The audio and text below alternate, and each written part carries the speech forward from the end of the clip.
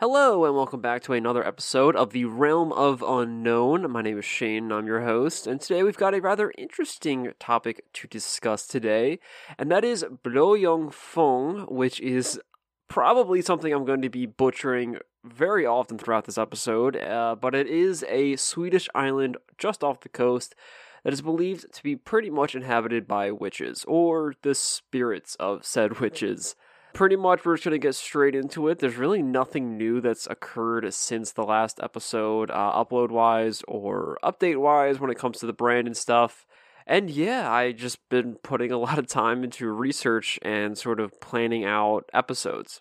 And with that comes more interesting topics, in my opinion, such as this, a topic that you probably just don't even hear about too often because it's just that strange. But Blue Fong, which translates to the Blue Mermaid, or in some cases is known as the Blue Virgin Island, it has a lot of different names to it. It's just off the coast of another place I'm probably going to butcher, Askerheim, Sweden, and it is today an abandoned island. But Blåjungfång is primarily inhabited by pretty much all sorts of birds, such as eagles and ducks, and lots of insects, and it has a little small forest on it. However, the interesting part about its inhabitants isn't what is there now, but what was there a very, very long time ago. So the island itself is thought to be roughly 570 million years old, and it is spotted with giant burrows, smoothly rounded rocks, and sort of, again, that wood-like area that sort of gives it this weird, mysterious feel to it. But the most interesting aspect is the labyrinth, which is known as the Trojabarg Labyrinth. Again, these are all Swedish names. I am not very good with that pronunciation. But this labyrinth is something weird, prehistoric, archaeological find that no one knows how it came to be, who built it, or really what its purpose is. Like, people theorize it, but no one really knows. The main aspect of this labyrinth, however, is the fact that within the lore of the island and within the lore of the region, and pretty much the lore of why the island became so mysterious, is the fact that the labyrinth and the island itself have apparently been the home of witches for a very, very long time. So the island itself is a little more than a half-mile long and is a sort of dome-like shape. And in 1926, I should say, Blåjungfång was named a national park. And it has become rather sort of ominous small island across the generations. Again, having a history of witchcraft probably doesn't help. In fact, many people actually avoid saying the full name, which itself is, I'm going to pronounce this very, very bad, Blåkalla, which is supposedly its original name. Sailors who would venture near would avoid saying it out loud, and even wrote it down as something different, as they believed that, giving the names any sort of or any sort of notice or attention would cause a storm or some sort of bad luck to bestow upon the vessel. Hence why the island is now largely known as Blåjungfång. Again, I don't know why I'm pronunciating it like this, just understand that it's strange. It's the Blue Island, or the Virgin Island. It has lots of names.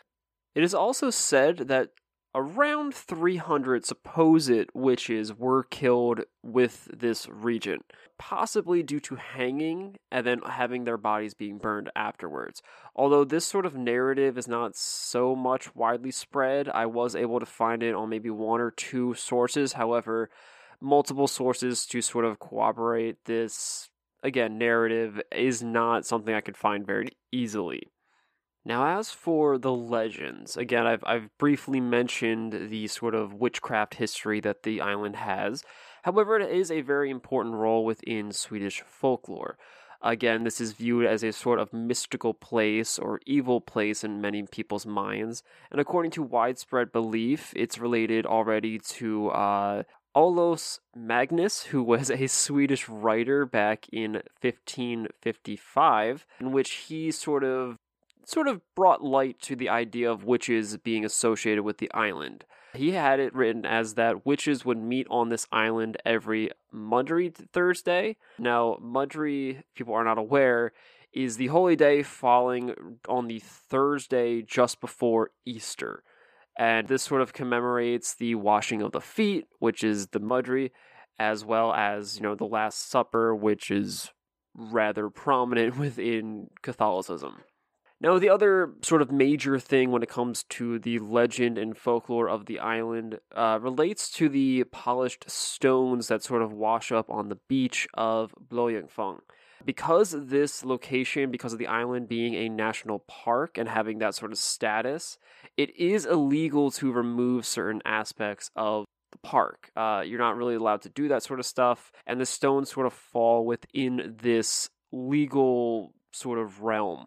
They themselves, however, have a different aspect as to why people don't like to take them. They are allegedly, linked to the magic of the location, and they themselves are believed to be, in a lot of cases, linked to the labyrinth that was mentioned earlier. Now, the labyrinth itself has two different names. I did mention the first one being Trolleborg in the beginning. However, if you want to pronounce it a different way, it's Trolleborg. And again, this is the labyrinth of stones that is located on the island. I will be posting an overhead photo if you do wish to see that over on the social media accounts. It's sort of this weird skull/wave-like structure that it's literally just a row of stones moving throughout.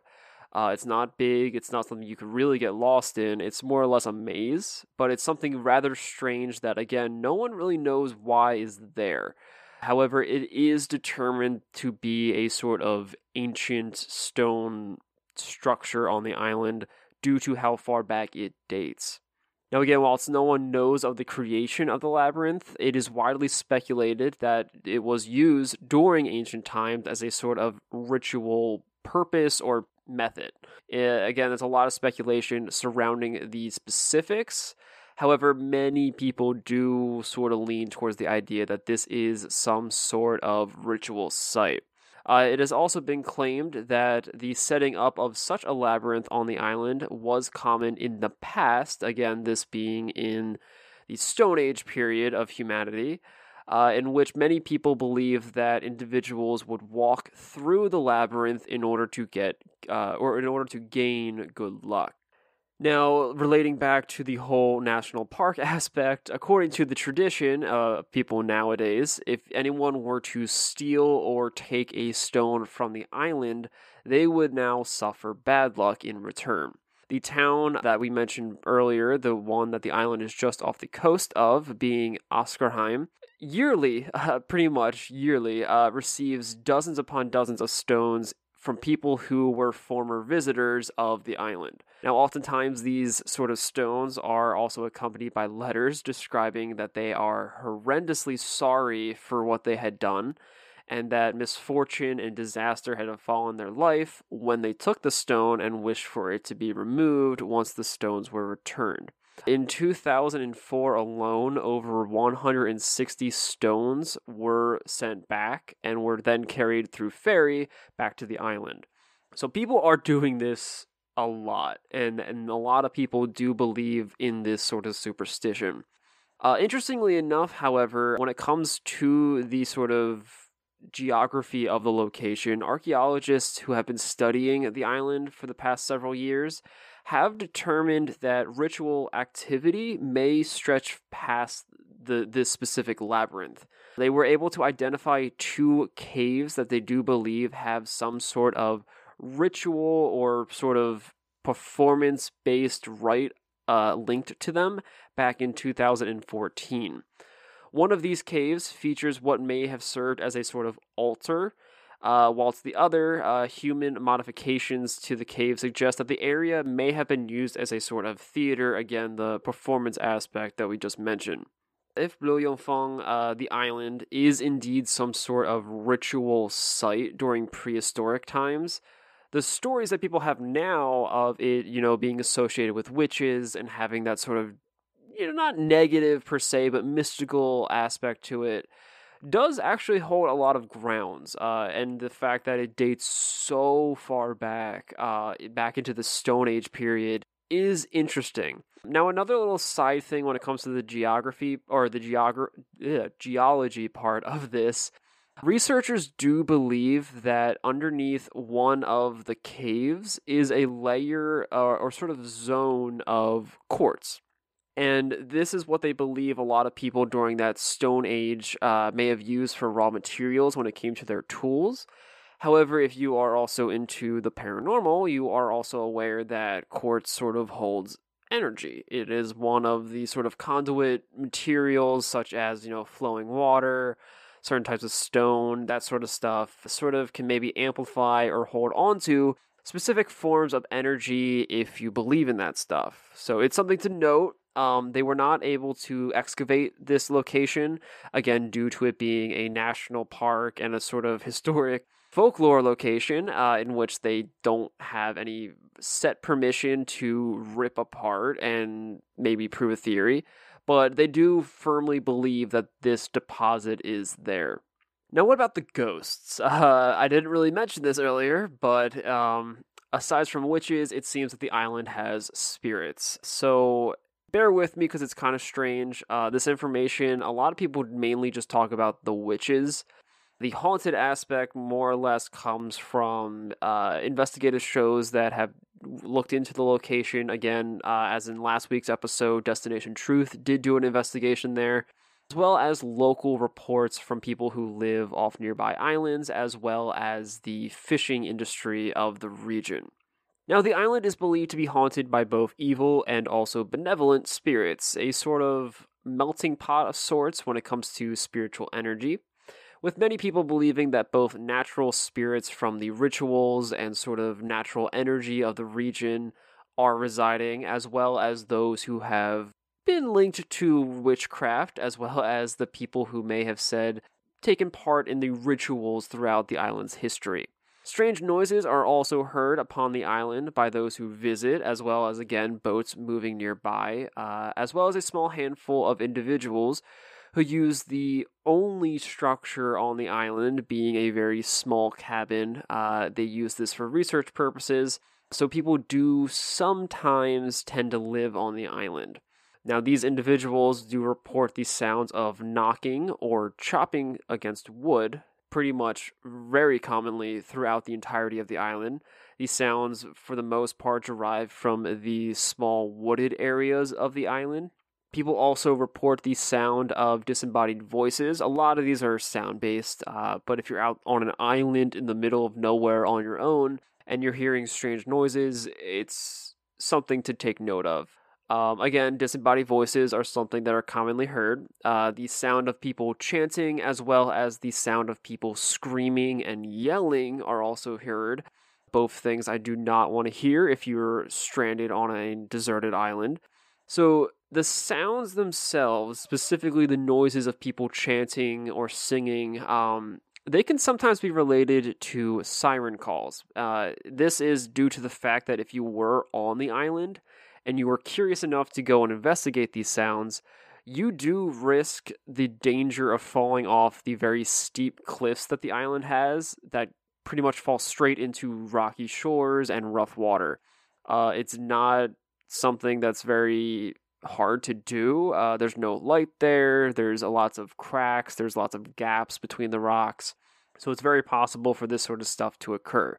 Now, it should also be noted, however, that when it comes to these sounds themselves, it is possible that, again, with these cracks and with these gaps in the rock, that some of these sounds are being caused by the winds that move around the island and the rock formations.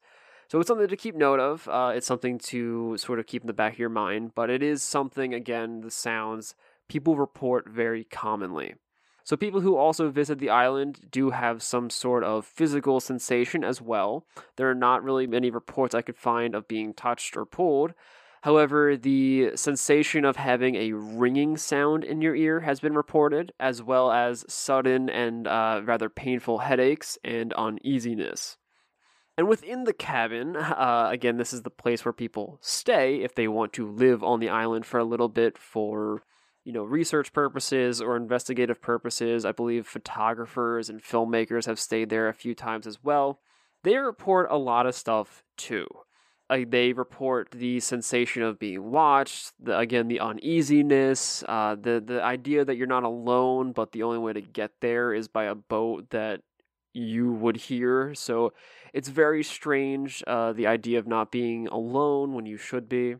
They have also reported seeing shadows and figures and movement about the cabin. A lot of times they are seen in the corner, sort of peeking around, sort of moving about the cabin, as well as lingering just outside the structure. So the idea of seeing movement on an island where the biggest things that live there are birds, so possibly, but there's no light to really illuminate them, so it's very, very uneasy.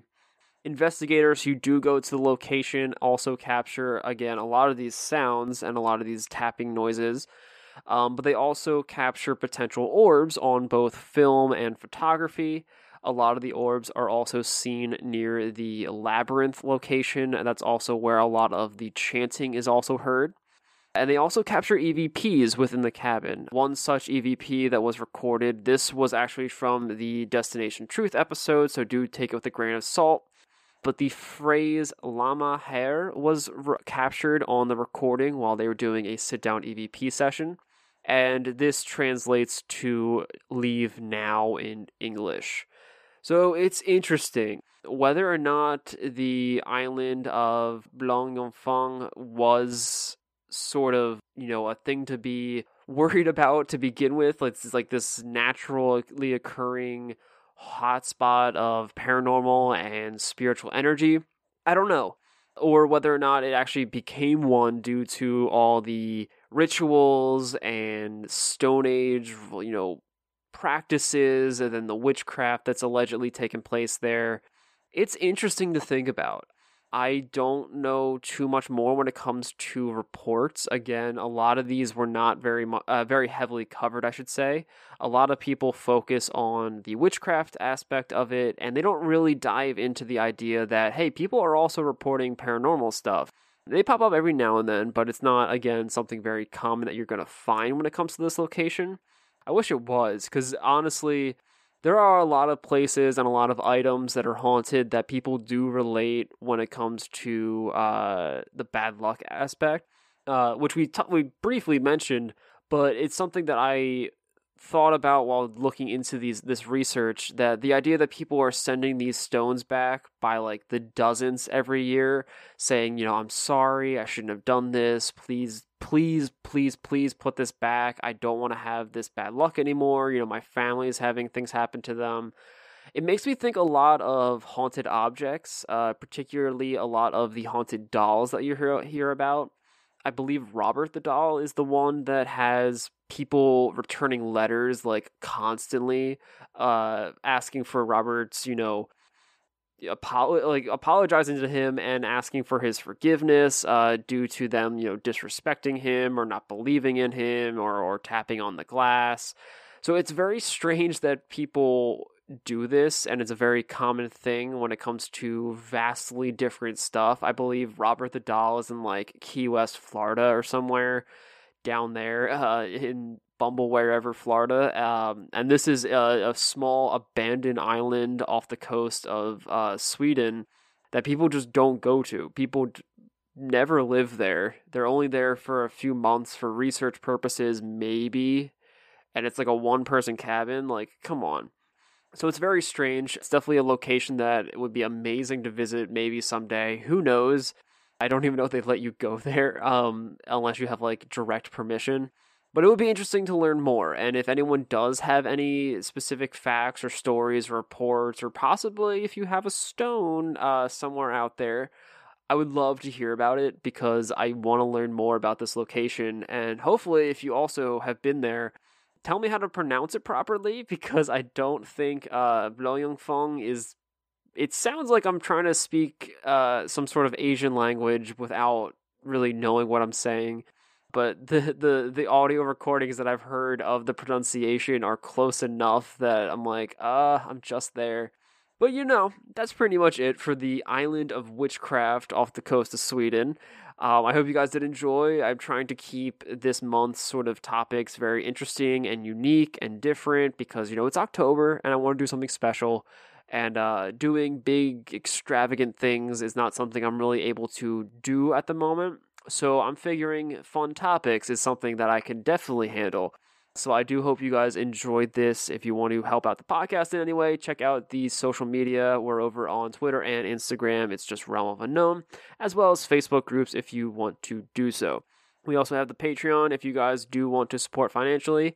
It's not required, but we do have a lot of additional content such as monthly bonus episodes, polls, articles that I come across, as well as some personal investigative EVPs and photos that I find here and there. We have a I can't even do the math right. $1, $3, and $5 tiers, and those sort of bonus contents sort of escalate within all those tiers. So be sure to check it out if you want to. There's also a few, public stuff there for you to enjoy if you just want to, scroll about, see what I'm posting. I sort of use it as like a second Twitter, more or less. But aside from that, if you can't help financially, which I totally understand because we're in a really shitty environment at the moment, leaving a review would be much obliged. I am over pretty much on every single podcast listening platform, and I do hope to get new people and guests onto here. I had planned for people to come on for October, but it was just too tight between the original planning in September and then initiating it in October to really get people involved. And 2 people that I was going to get, they don't live in the state anymore, apparently, and I did not know this, to be fair. So it would have to be through digital means, and I have to set that up properly. So until then, I do hope that you guys enjoy this episode, and I hope to see you guys next week in the whatever episode that becomes, because I'm sort of deciding between 2. But until then, I hope you enjoyed, and remember to stay spooky. This episode is brought to you by Visit Williamsburg. In Williamsburg, Virginia, there's never too much of a good thing. Whether you're a foodie, a golfer, a history buff, a shopaholic, an outdoor enthusiast, or a thrill seeker, you'll find what you came for here and more. So ask yourself, what is it you want? Discover Williamsburg and plan your trip at visitwilliamsburg.com.